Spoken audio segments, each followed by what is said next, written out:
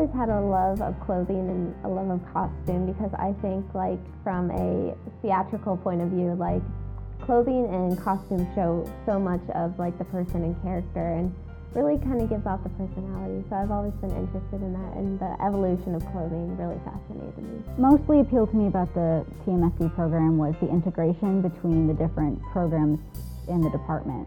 We have textile science and merchandising and fashion design, and you don't learn just one concentration. You learn a whole array of things. So, yeah. What really drew me is my creativity. I've always loved art, dance, just something that's really been passion in my life. I've always been interested in sewing because I went through the 4-H program, and here at UNL they have textile science, which combines sewing and chemistry, which are both my interests. I like the design process, starting from an inspiration to actually a sketch to the creation of the garment and the completion of it, much more than the merchandising concentration. But I found that all of the merchandising classes really inform my design classes, and they really work cohesively together. I enjoy the process of making something with my hands. It's an art form to me.